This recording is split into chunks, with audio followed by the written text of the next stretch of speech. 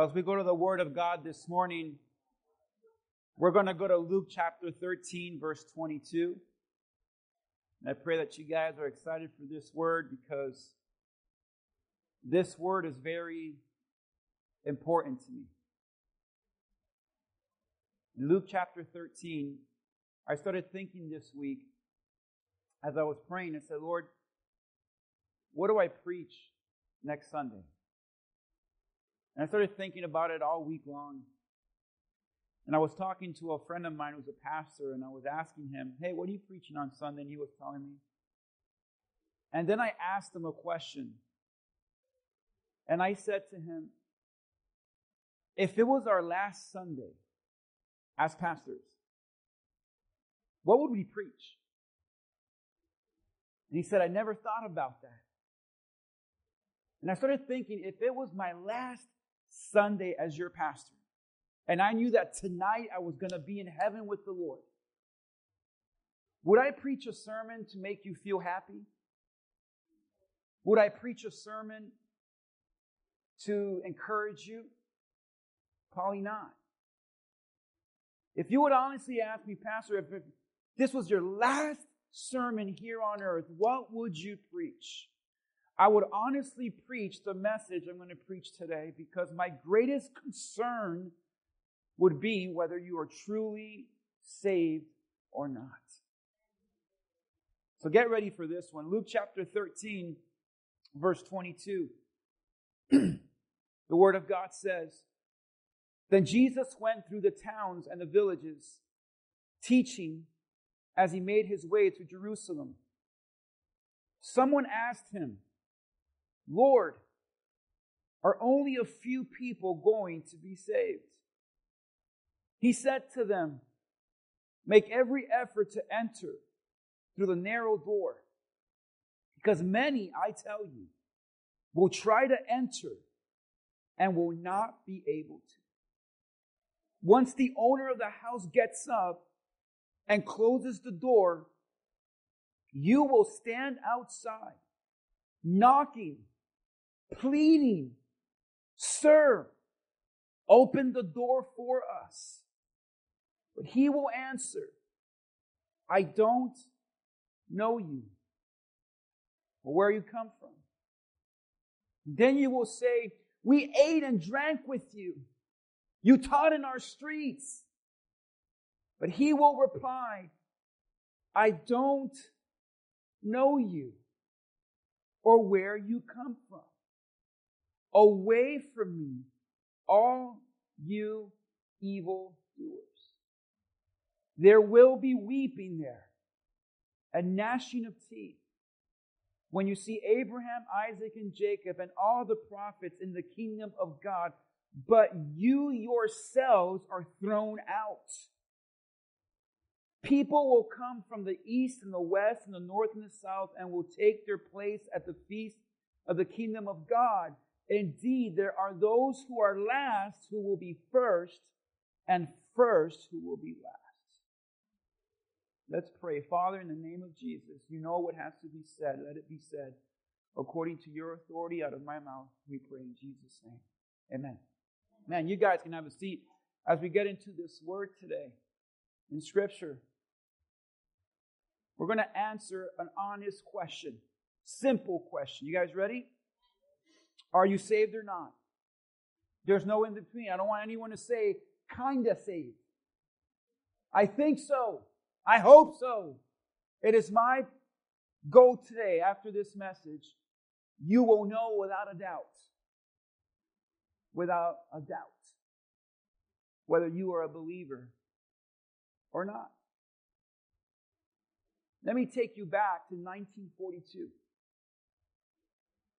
1942, during the World War, Hitler set out to destroy millions of Jews. And Hitler was not just going to show up and attack them because he feared their strength, because there was a lot of them. Hitler came up with this idea, an evil plan. I will deceive them. And I'm going to convince them of a better life. I'm going to promise them a better job. I'm going to promise them more peace. And when I promise them a better life and more peace and more joy, they're going to volunteer to go on these trains to Auschwitz in Germany. And millions of Jews were deceived. In fact, this picture that you're seeing right now is one of the most horrific pictures of the Holocaust. Because in this picture, you're not going to see people screaming. You're not going to see people fighting. You're going to see millions of people volunteering into these trains with their suitcases packed, convinced and deceived that they're on their way to a better life. And as these millions of Jews got inside these trains with smiles and laughter in hopes of a better life and future, there was a point in the journey when they were reaching the end that they realized they had believed a lie. And many of them were exterminated, shot, killed, destroyed. And more and more and more Jews hopped on this train, deceived that they were on their way to a better life. And it was, till today, one of the most diabolical plans from any dictator in our lifetime. Where do you think Hitler got such a plan? The devil. The devil was his inspiration. 2 Corinthians 4:4 was the inspiration. The God of this age. What did Hitler want to be? God. The God of this age, talking about the devil, the God of this age has, say it with me, blinded the minds of the unbelievers so that they cannot see the light of the gospel of the glory of Christ, who is the image of God. You see, one of the demonic strategies that the devil has, of all the strategies we've talked about in the years during Hell series, or even last Sunday with all the lies of the enemy, one of the most wicked lies that the church doesn't even talk about is this one lie. You're okay with God. You're saved. You're on your way to heaven. You're fine. God loves you the way you are. And when you die, you're going to be there. No doubt about it. And one of the things that Satan does is the Bible says he blinds the mind. How is it that you can see with your mind? It's not talking about your eyes. It's talking about your mind, because you can see literally with your eyes, but you can also see with your imagination. And one of the demonic tools that Satan uses is false perception. And he will get you to perceive that you are saved, that you are a Christian, that you are okay with God. And when this life is over, you will be on your way to heaven. In fact, my greatest fear as your pastor,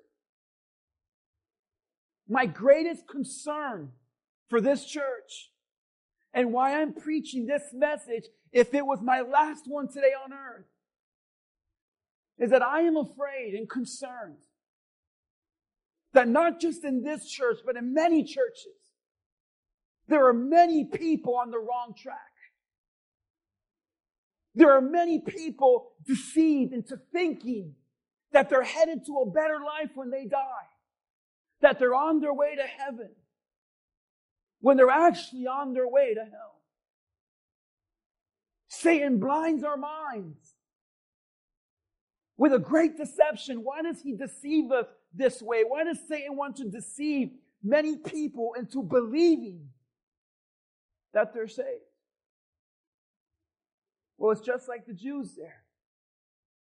If you believe that you're on your way to a better life, there will be no resistance. There will be no fight. And actually, people won't even know. They won't even know that they're in prison.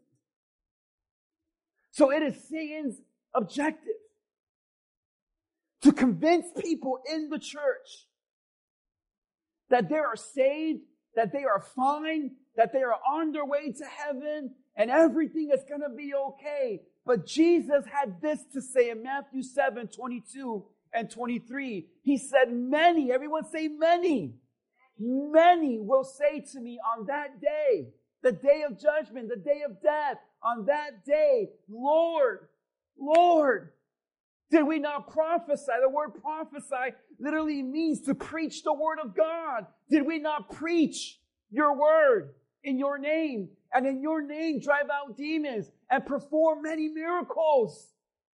And Jesus said this, and I will tell them plainly, I never knew you. Away from me, you evil doers. See, one of the most frightening things that Jesus said, and he said a lot when he talked about hell, was that many people would be on the wrong track.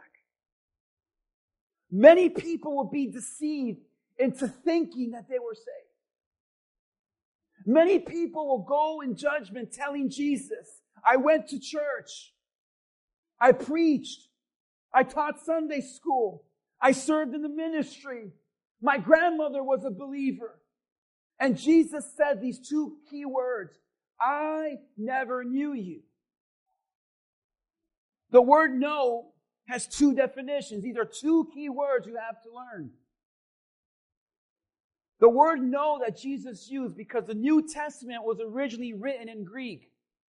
So when you read the Greek translation, you know exactly what he meant to say. The word know has two translations. The first translation is the word pronounced gnosko. Gnosko is the type of knowledge that you have based on an experience and a relationship. So let me give you an example. If someone would break into my house, just open the door and come in, unannounced, and let's say someone just rushes into your house and opens the door, and you just look at him and say, who are you? I don't know who you are. And you call the police to have them arrested, and you throw them out of your house. And I tell you, why you gotta be so mean? I thought you were a Christian. I thought you're supposed to be loving. You would never think that I would say that to you. Because logically, you are justified in saying, I don't know you, so get away from my house and get away from me, and you will send them to prison. That's what God said here. There are many people that are going to come to judgment and has never truly had an experience with me. They never really had a relationship with me. And when I cast them out and say, get away from me, we are not to look at God and say, wait a minute, God, I thought you were loving. I thought you were merciful. I thought you were graceful. When God throws you out, He will be justified because you have never been truly born again.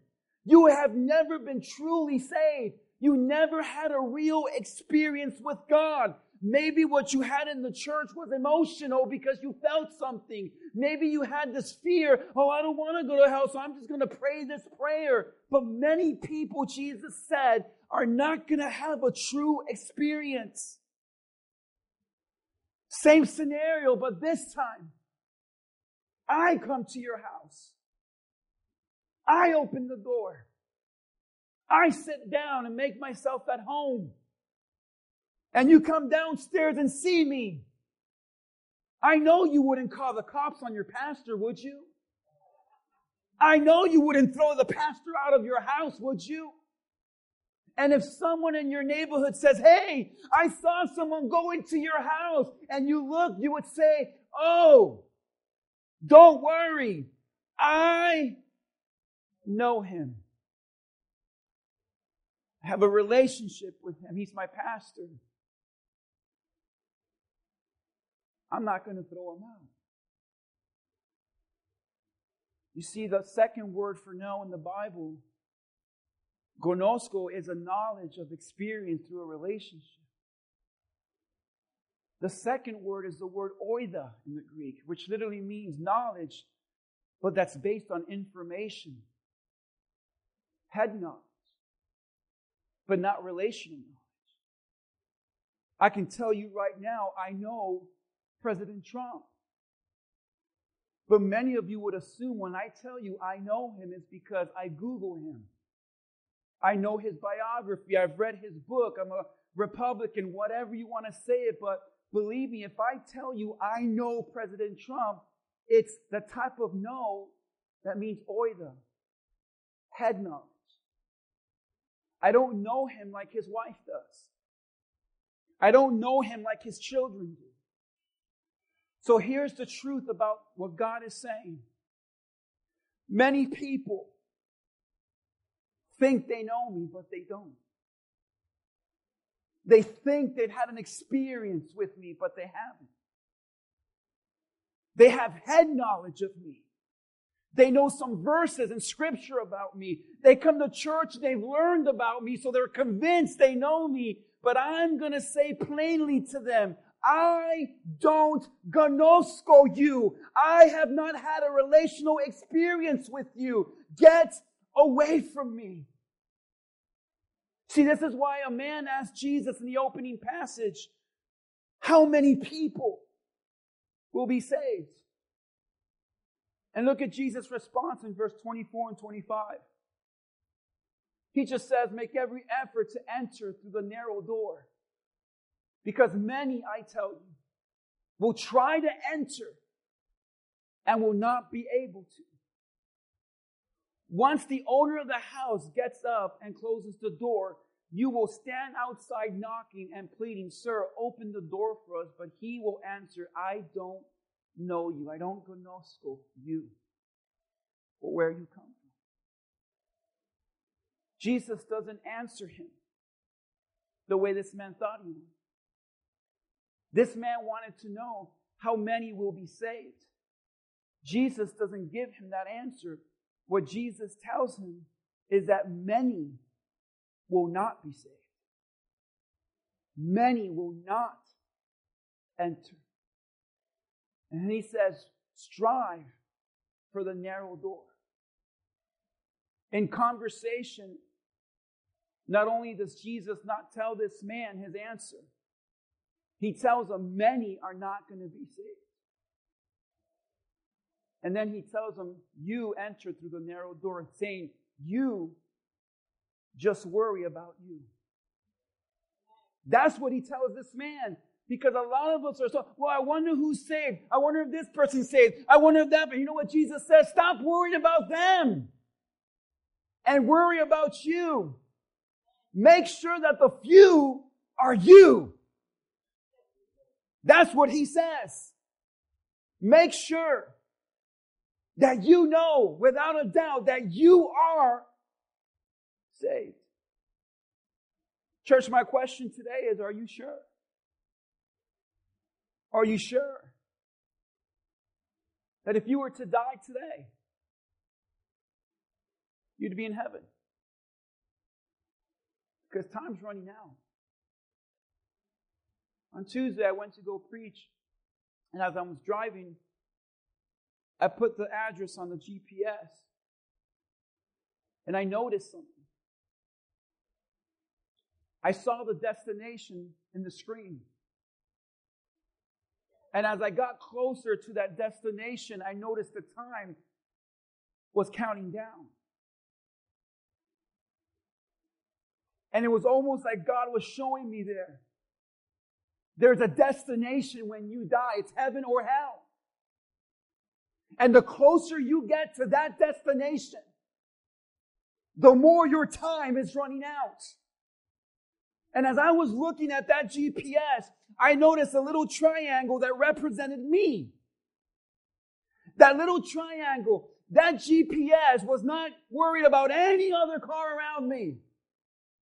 Even though I was on I-95 and there was a million cars all around me, the only focus on that GPS was me. That is what God is telling you this morning. Stop worrying about everyone else. Worry about your destination and where you're headed, because time is running out. Time is running out.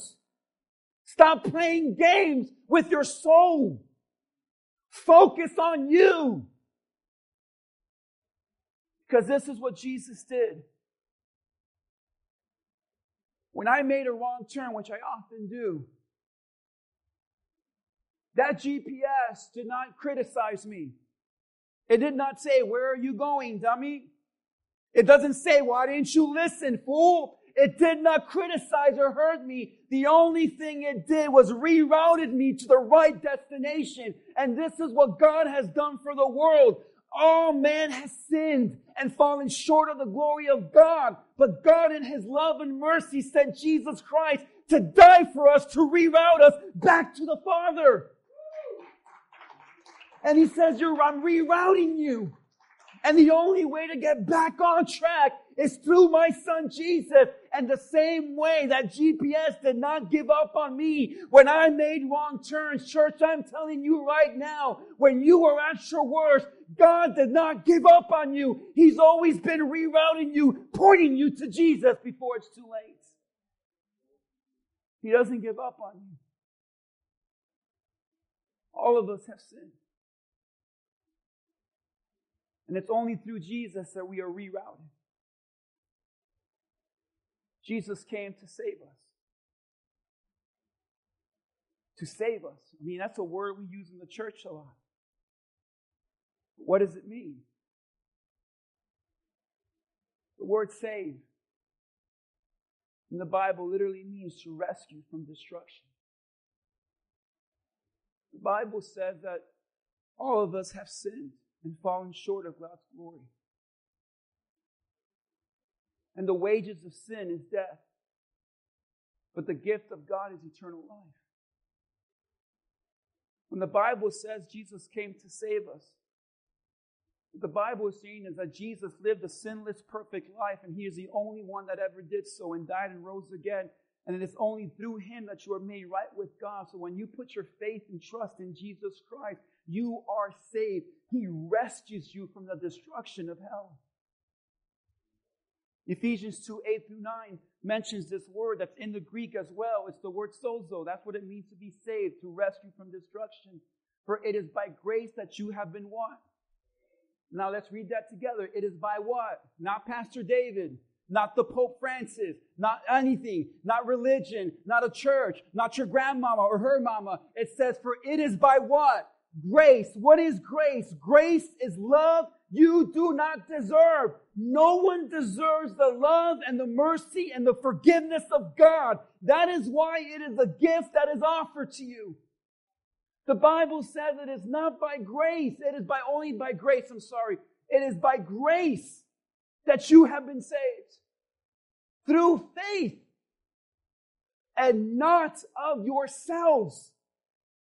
It is a gift of God. Not by works. So that no one can boast.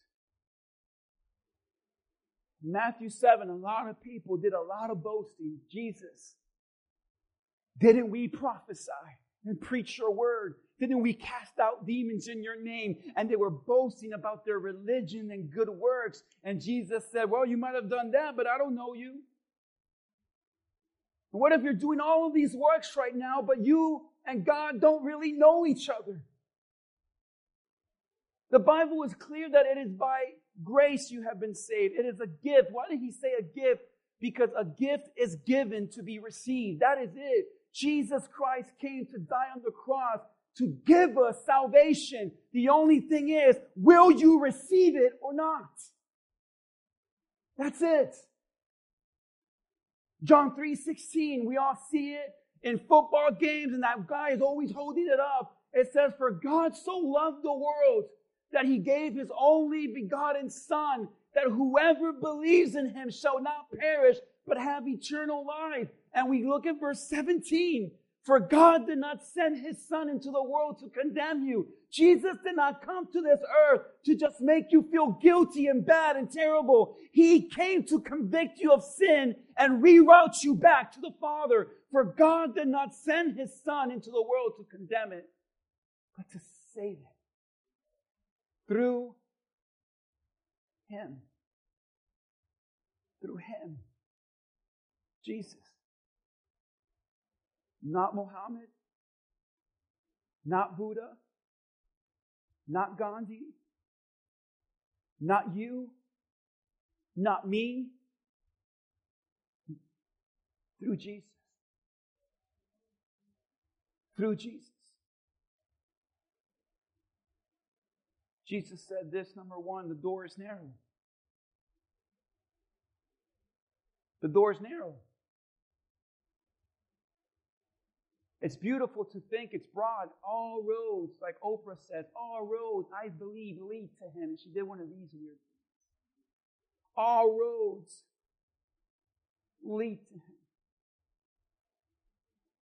And as cute and nice as that sounds, that is a lie from the devil himself. Jesus says, I am the only way.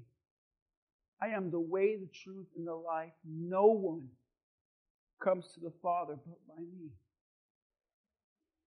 The door is narrow. That word narrow is offensive, though, isn't it? I've been called it many times, narrow-minded.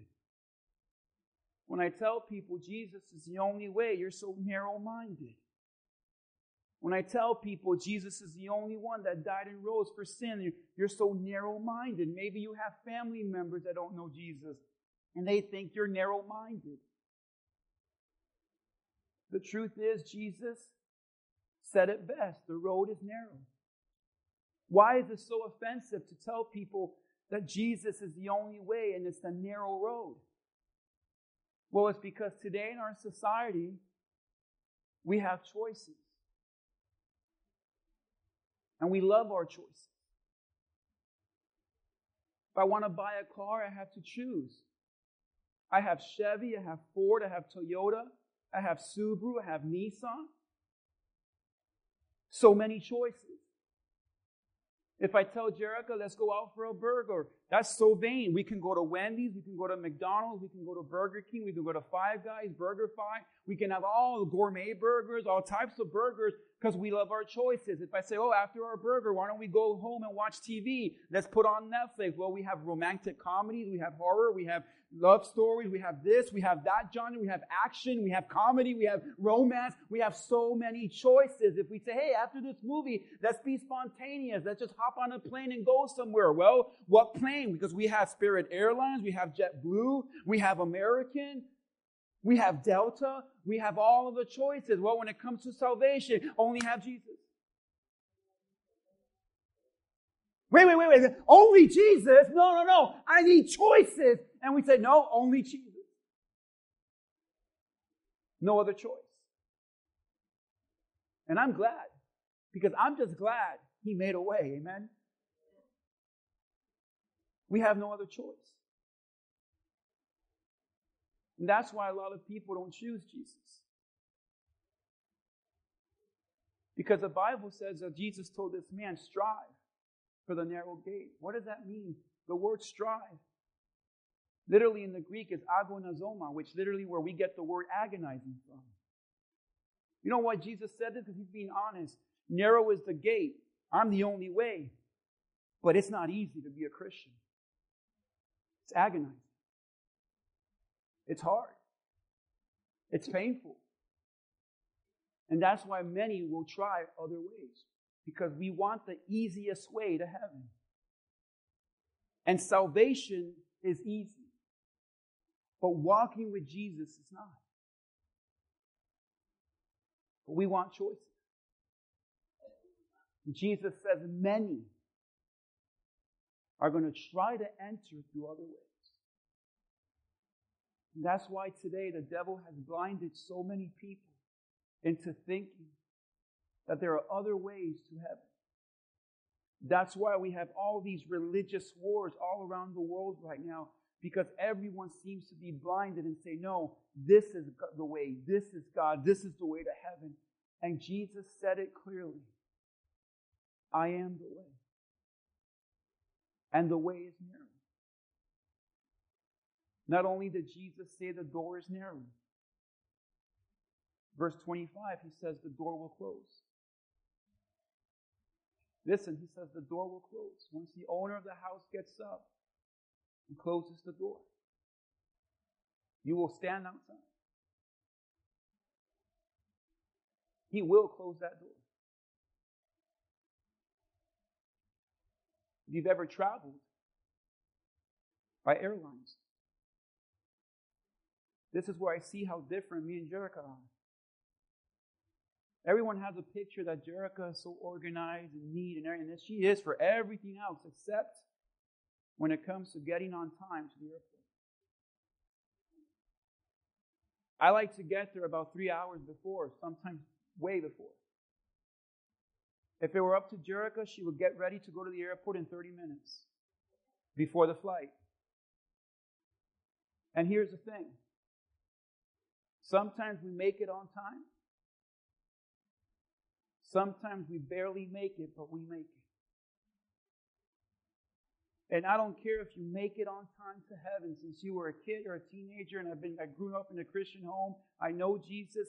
I'm ready. And some of you are going to barely make it, but you made it. But don't be the one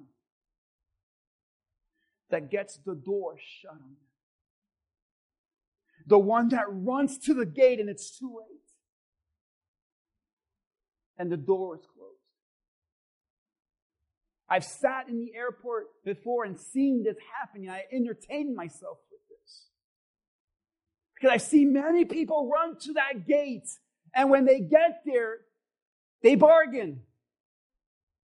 Could you just open it one time? And the lady there is so mean. She looks at you with a dead face and just says, due to federal regulation, I cannot open the door. There is a law that prevents me from opening this door. And there is the law, the Word of God, that tells you nothing you can say will change God's mind once the door is closed. You will bargain with God. What if I go to church more? What if I pray more? Why don't you just give me one more chance? And God will say, due to the law of God, I gave you a chance. You had time, but you chose not to. Many will brag. Well, don't you know who I am? I'm a freaking flyer. I'm a member of this airline. I have X amount of hours and miles on my card. I always fly this airline. Can't you make an exception? And many people will brag to God. I go to church. I prayed. I led Sunday school. I preached in the pulpit. I went to church every Sunday and Wednesday. I knew the Bible. You can brag your way, but you will brag your way to hell. Many people in that airline gate, they blame. It was the traffic. My Uber driver was late. There was a long line at the gate. I couldn't. And Jesus will say, I never knew you. The devil will look at you and laugh. You thought you were in here the whole time. You thought you were saved. But you didn't know you were on the wrong track. You were in my train to destruction. And here's the most frightening thing about hell. We have it all wrong, yes. Jesus said in verse 27 and 28 to this man, he will reply, I don't know you. I don't go no school you. Or where you come from. Away from me, you evildoers. There will be weeping and gnashing of teeth. A reference to hell. Jesus says, I will say, I don't know you, and you will go to hell. Jesus warned over 70 times about hell. The fire, as we learned, the fire of hell is real. Jesus said there's a chasm, a separation where you can never enter again. You will stay in hell forever. You will be alone. You will suffer emotional and physical torment forever and ever and ever for all eternity. But one of the most horrific descriptions of hell I have saved for today. You ready for this? Matthew 11:20 through 24. Again, Jesus talks about hell and says, then Jesus began to denounce the cities in which most of the miracles have been performed because they did not repent.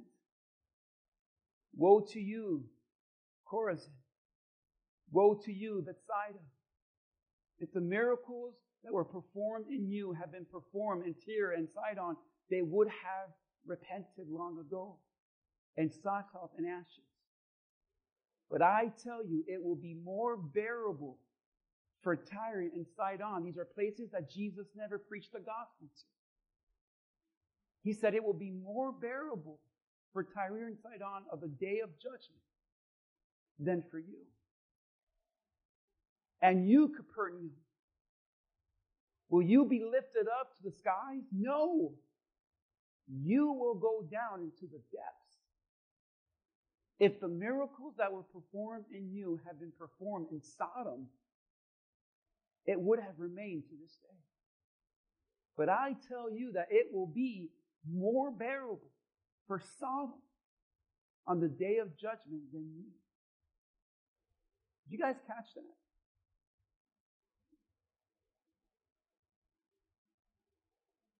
There are different degrees to hell. All of it is terrible. And you wish it upon no one. But here's where the devil deceives you. We say there's a special place in hell for the worst of the worst, don't we? We say there's a special place in hell for Hitler. There's a special place in hell for Fidel Castro. There's a special place in hell for child molesters. But we're wrong about that. Yes, they're in hell, suffering the torment. But the ones that get it the worst, according to Jesus, in hell, are those that heard the gospel, witnessed Jesus, went to church, experienced Him. How somehow you heard about Jesus, but like Capernaum, you rejected Him. In fact, in hell, the people that are getting it the worst are people that went to church, heard the gospel like you're hearing now. The ones that got invited to a church but said, nah, that's not for me. The ones that heard the gospel and laughed. The ones that went to church and did nothing. The ones that heard about Jesus but did not care. There's a special place in hell for people that heard about Jesus and rejected. And I believe that the worst torment in hell, besides the separation and the fire and the loneliness and the physical pain, is the emotional torment these people are going to have, because you're going to remember every opportunity you had to give your life to Jesus and make Him the Lord of your life. You're going to remember every pastor. You're going to remember every sermon, every opportunity, every invite, every day of your life that you had a chance to make Jesus Lord, but didn't. You will remember why. And this is why Jesus says you will gnash your teeth in anger and in regret and in physical pain. You will gnash your teeth because you're going to remember, I was there. I was listening and I was distracted. I was bored. I didn't care. And Jesus says there's a special place in hell for you. There's a special place for pastors that use the pulpit to manipulate their gain. Did not preach the gospel, but were more concerned about their little skinny jeans with holes and looking cool and just making it an emotional show. There's a special place in hell for people that went to church, that owned the Bible, but rejected. Because Jesus said, you refused to repent. Repent literally means to turn from your sin and turn to Jesus. And repentance is no longer preached in the church as often as it should be. It is in this church. But repentance is where you change your mind about sin and you turn to Jesus for the forgiveness of your sin. And you don't just ask the Lord to save you. You ask Him to be the Lord of your life. Because He is Lord and Savior.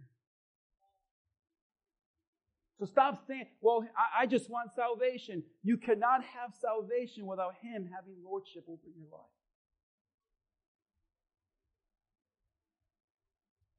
2 Corinthians 13:5. Examine yourself. There it is again. Examine yourself. Stop thinking about everyone else. Examine yourself to see whether you're in the faith. Test yourself. Do you not realize that Christ Jesus is in you? Unless, of course, you fail the test. This is one test you don't want to fail. This is a test you will not be graded on a bell curve. This is not a test you fail and the teacher says, no, I'll give you another chance. You can make it up. This is a test that when you fail, you're in hell. It's a test that God gives you now. So you know without a doubt whether you are truly saved or not. How many want to take this test today? I'm sure you all do. If you pass, great. I'll see you up there. The scary thing about this test is if you get one wrong, you're not saved. One. Can we take this test today? This is like my last sermon on earth, remember? So I'm saying I'm going to grade you now. But before we take this test and then dismiss, can I pray? Let's all pray together. Jesus, we stand here today in church, saved or unsaved. We're present here, maybe we're listening online. Maybe we're on the right track to heaven, maybe we're on the wrong track thinking we're on the right track. But I pray, Jesus, truly pray, you would reveal our hearts to us. Because, Lord, if this would be my last sermon on earth, I would want everyone here today in heaven with me. Let this test be taken without judgment, criticism. Let us open our minds and our hearts to reveal the truth in Jesus' name. Let's take this test together. Examine yourself. Number 1. 2 Corinthians 5:17. Therefore, everyone say if anyone's in Christ, he's a new creation. That's it. The old has gone, the new has come. If you are truly born again and saved, you're able to see a new you. If you say you're a Christian, but you're the same old person, you are not saved. You still struggle with some old sins that God is working on. You still make old mistakes that God convicts you of. But if you say without a doubt, I am a Christian, but I have no shame or remorse or guilt about being the same old person in my sin, don't tell me you have the Holy Spirit convicting you. If anyone is in Christ, he is a new creation. There's a new nature in you, a new desire in you, a new way of thinking that causes you to desire a new way of living. There's new. You're new and you're new. Do not say you're a Christian and you're still the same old you. 1 Peter 4:2-5. As a result of being saved, he does not live the rest of his earthly life for the evil human desires. When you are truly saved, your desires change. Before Jesus, you had no desire to serve him, no desire to worship, no desire for his word. But see, don't tell me you're saved and you still have the same old, evil human desires. But rather, your desires for the will of God. For you have spent enough time in the past doing what pagans choose to do. You know that when you're really saved, you don't go back to the same pagan lifestyle with the same pagan people. That's just not right. For you to say I'm a Christian, but I'm going to go back to the same old world that Jesus got me out of. If that is you, Jesus never got you out of that world because you're still in it. For you have spent enough time in the past doing what pagans choose to do. How many remember your pagan days? Living in debauchery, lust, drunkenness, orgies, carousing, detestable idolatry. They, the pagans, the ones that don't know Jesus, they think it's strange. You do not plunge with them. If you say you're a Christian, but you're plunging with the ungodly, you are not a Christian. They think it's strange. And I'm not saying you're the type of Christian that's weird because you have some weird t-shirt on and say, oh, I love Jesus, and you're weird. The world should look at you and think that you're strange because you don't live like them. You don't talk like them. You don't act like them. You don't desire what they desire. They invite you to a party. You say, no, that's not me anymore. Man, that's weird. That used to be you. You were up there grinding. You were up there wasted. And you don't want to do this anymore? That's weird. They think it's weird that you want to go to church on Sunday. You guys are strange. You should be in the beach right now. You should be at the sandbar right now. You should be wasted right now from last night. But you want to be in church? That is strange. You want to learn the Bible? That is strange. You don't listen anymore to secular worldly music and watch filth? That is strange. You are strange to the world. But you know what I see in the church now? A lot of the world looks at you and they don't see a difference. You plunge with them. The same flood of deception. That's what the devil likes to do. You know you're saved because they heap abuse on you. Oh, you think you're better than us? You think, oh, you're judgmental? Oh, you're saved now, you're a Christian, so now you have no time for us? I'm not going to call you anymore. I'm going to unfollow you. I'm going to delete your number. I want nothing to do with you. If that is you, praise God, because the world should hate you because of Jesus, not love you.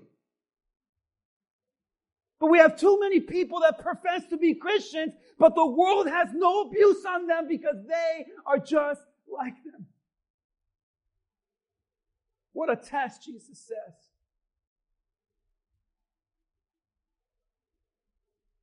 Can I keep going? 1 John 5:4. For everyone born of God overcomes what? The world.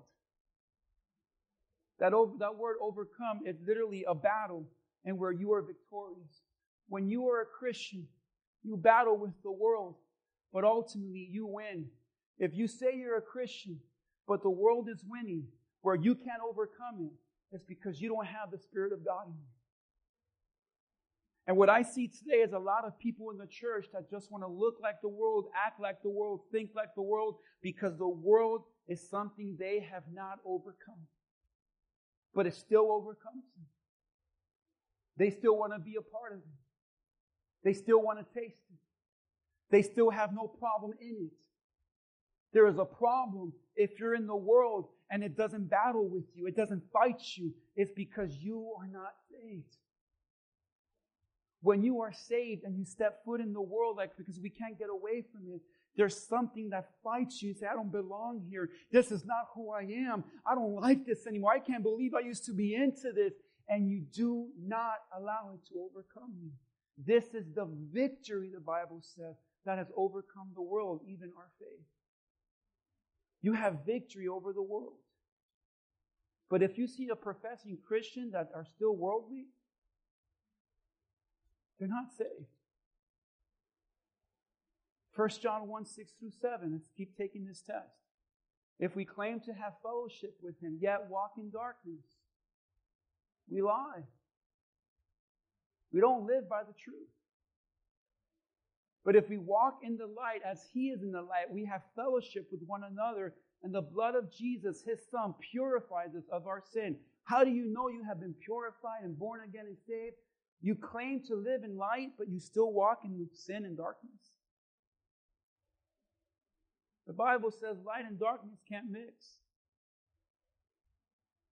You know, on Friday, I went out to dinner with my mom, and we were out in the ranch.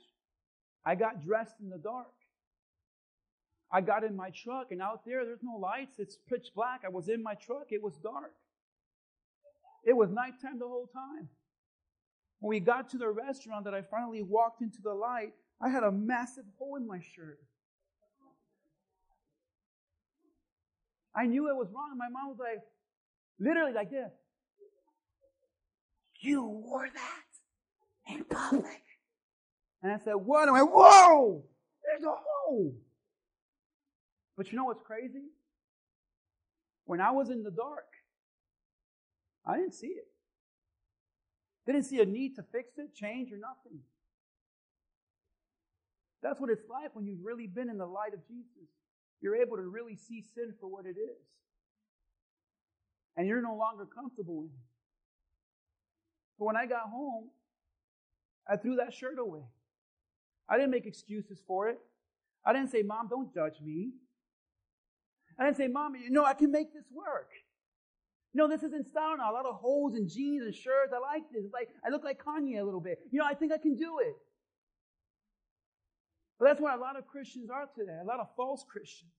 They know when they walk into the light of God's Word, they see and expose the sin, but we excuse it and justify it. Oh, don't judge me. Don't criticize. No one's perfect. Jesus loves you. Come as you are. You come as you are because you don't want to change because you're not saved. But when you walk in the light as He is in the light, He exposes sin for what it is, and you have a desire to change it and get rid of it and never go back to it. If you claim that you're in the light, but there's a bunch of holes in your clothes and you don't care, you're not saved. 1 John 2, 3 through 5. We know that we have come to know Him. Gnosko. You've had a relationship with Him. You've experienced Him. When we obey His commands. The man who says, I know Him, but does not do what He commands is a liar. And the truth is not in Him. But if anyone obeys His word, God's love is truly made completed. This is how we know we are in Him. When you are truly saved, you're not going to be perfect. You're not going to obey Him all the time. But there is a natural, new desire to obey God. That even when you don't, you recognize you haven't and you repent of it. But there is a desire for you to say, Lord, I want to live for your word. I want to do it your way. When you are not truly saved, you do not have that nature to want to do it God's way. Church, does this make sense? 1 John 1:8. If we claim to be without sin, we deceive, there's that word again, we deceive ourselves and the truth is not in us. As a Christian, you know that you claim to be with sin. What does that mean? When you are truly saved and you sin, You claim it.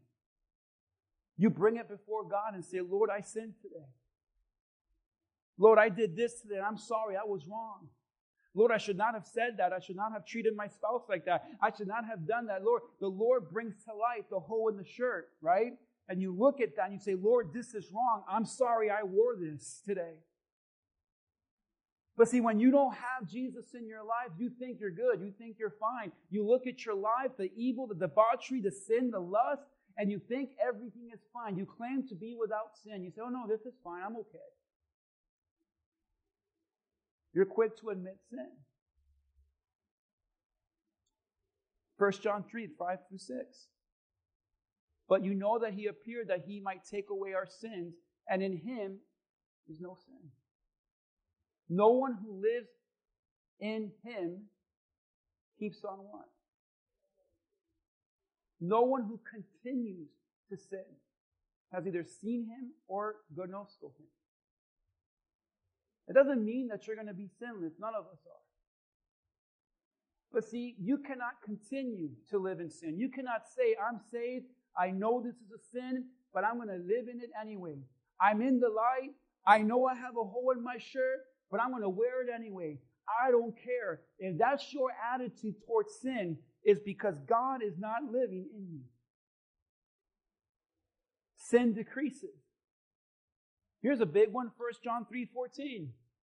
We know that we have passed from death to life, that we are saved because we love our brothers.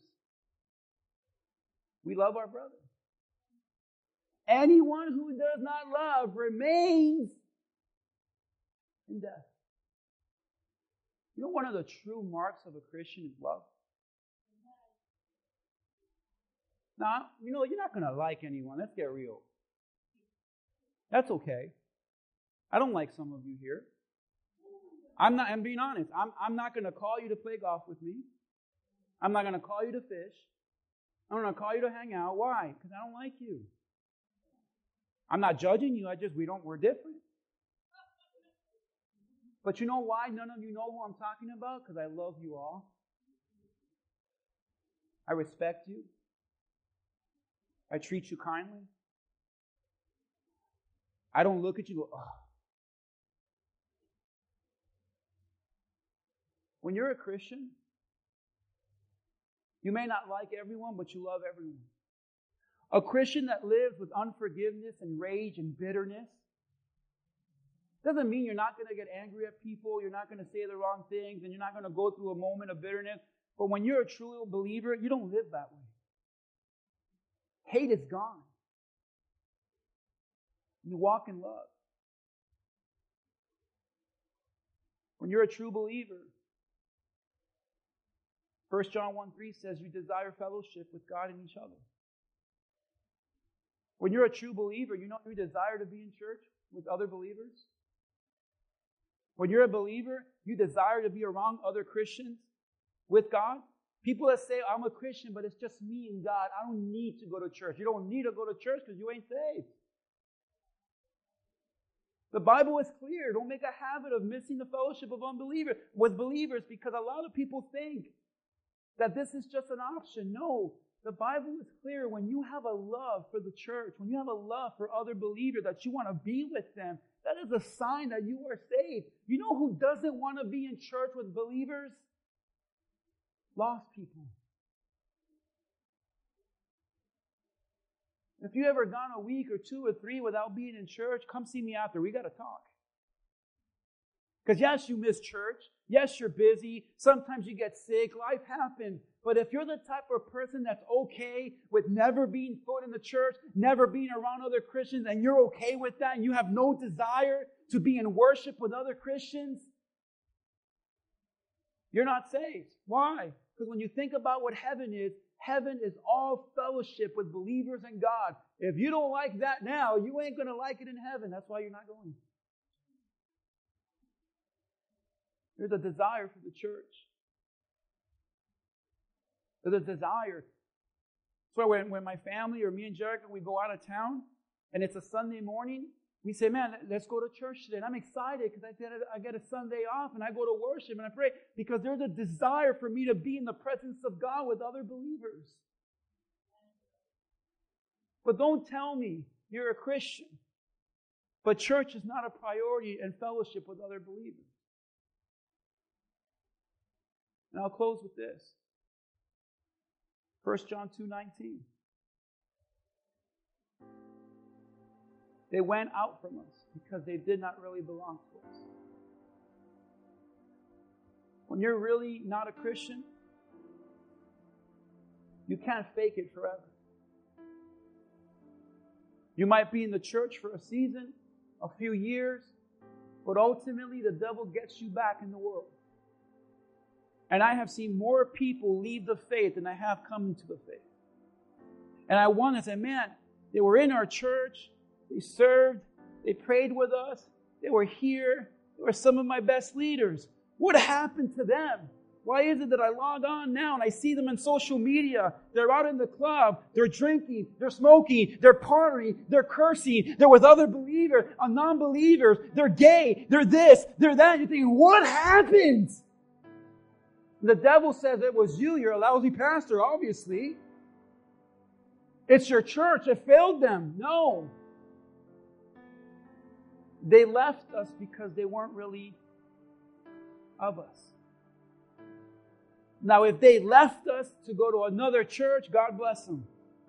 I'll tell that pastor, keep them. If they left us because they moved and they're somewhere else in the church serving, I said, great. But I'm talking about those that leave to never step foot in the fellowship of believers, to never serve God, to live for the world. The only explanation God gives us is because they were never truly saved. Church, I wonder how you did on that test today. You know why I love this sermon? Because as I studied it, it's always great to be reminded that you're saved. And I looked at that test and I said, this is the first test I got 100 on. The first test I didn't have to cheat. Or ask Enrique, hey, can you help me here? What about you? Church, if this was my last Sunday on earth, I would pray to see you again. You know what's going to happen to me in heaven is what Jesus says in verse 29 and 30. People will come from east, west, and north and south. What Jesus is saying is heaven's going to be filled with people from all walks of life. Jesus has opened up heaven to anyone. We give Him praise for that. He didn't say, hey, heaven is for the Baptists, heaven's for the Pentecostals, heaven. Listen. Heaven is for everyone. But not everyone will go to heaven. People will come from the east, west, and north and south and will take their places in the feast in the kingdom of God. I can't wait to be in that feast and look at my church that the Lord has given me the blessing to pastor and say, man, look at look at Cheeto. Hey, Cheeto, where's Barbie? No, I'm kidding. To look at all of you. Even the ones I don't like, I'm like, well, whatever. It is what it is. I love you all. Like, can you imagine the Forward Fellowship table in heaven? VIP. Can you imagine? It's going to be loud. We got the Puerto Rican with us. We're like, oh man, here we go. It's going to be fun. But see, Jesus said this, indeed, there are those who are last who will be first, and first who will be last. You know what Jesus said here? There are those who are last that will be first. Meaning, there are those that make it to heaven. And you're going to wonder, how did you get here? How did you make it here? That's going to be the Forward Fellowship table. Because we're imperfect people that are last here on earth. We may not be the best, the most influential, but we were a part of a church that preached the gospel, that preached repentance. And we're going to sit in our table, and I'm going to wonder and say, hey, how did you? Well, I'm glad you're here. But the Bible says there are those that are first that will be last. And we're going to sit at that table and say, hey, where's so-and-so? People that thought they were first. I'm the first one in heaven. I know it because I was in church with Pastor David. I was in church at Forward every Sunday and Wednesday. I helped, I served, I was there, I was faithful. I'm the first one and they're not there. What I'm saying to you, church, is I don't want anyone to think they're first when they're last. They're not going to make it. With every head bowed and every eye closed today. If this was my last sermon on earth, I would go in peace, knowing I preached the gospel today. I would go in peace, knowing I did my job that the Lord has called me to do as a pastor. But my question to you today, church, is, are you saved? The devil wants you on that train, deceived. So I'll stand to our feet as we pray today. Father, in Jesus' name, open the hearts of those that want to be sure today. This is you today. There's a decision you're going to have to make today. You're either going to say, Pastor, I'm saved. I know it without a doubt, and I thank you for reminding me that I'm saved. Then there are those that say, Pastor, I'm not sure. I hope so. I think so. Don't be that person. Be sure today that if you were to die, Jesus would say, I know them. Because while they were on earth, they confessed that they were sinners. And they made me the Lord of their life. It's not enough to just say, Lord, save me, because anyone would pray that prayer if hell was on the line. It's to say, make Jesus Christ the Lord of your life. Knowing that He died on the cross for your sins and that He is the only way to heaven. Yes, is it narrow? Absolutely. Jesus is the only way, and He made a way when there was no way because He loves you. And the Bible says today is the day of salvation. Today is the day. Don't wait till tomorrow because tomorrow is not promised. Don't wait for next time because next time is not a guarantee. Today is the day of salvation. And with the world that we're living in today, we don't even know if Jesus is going to return tonight.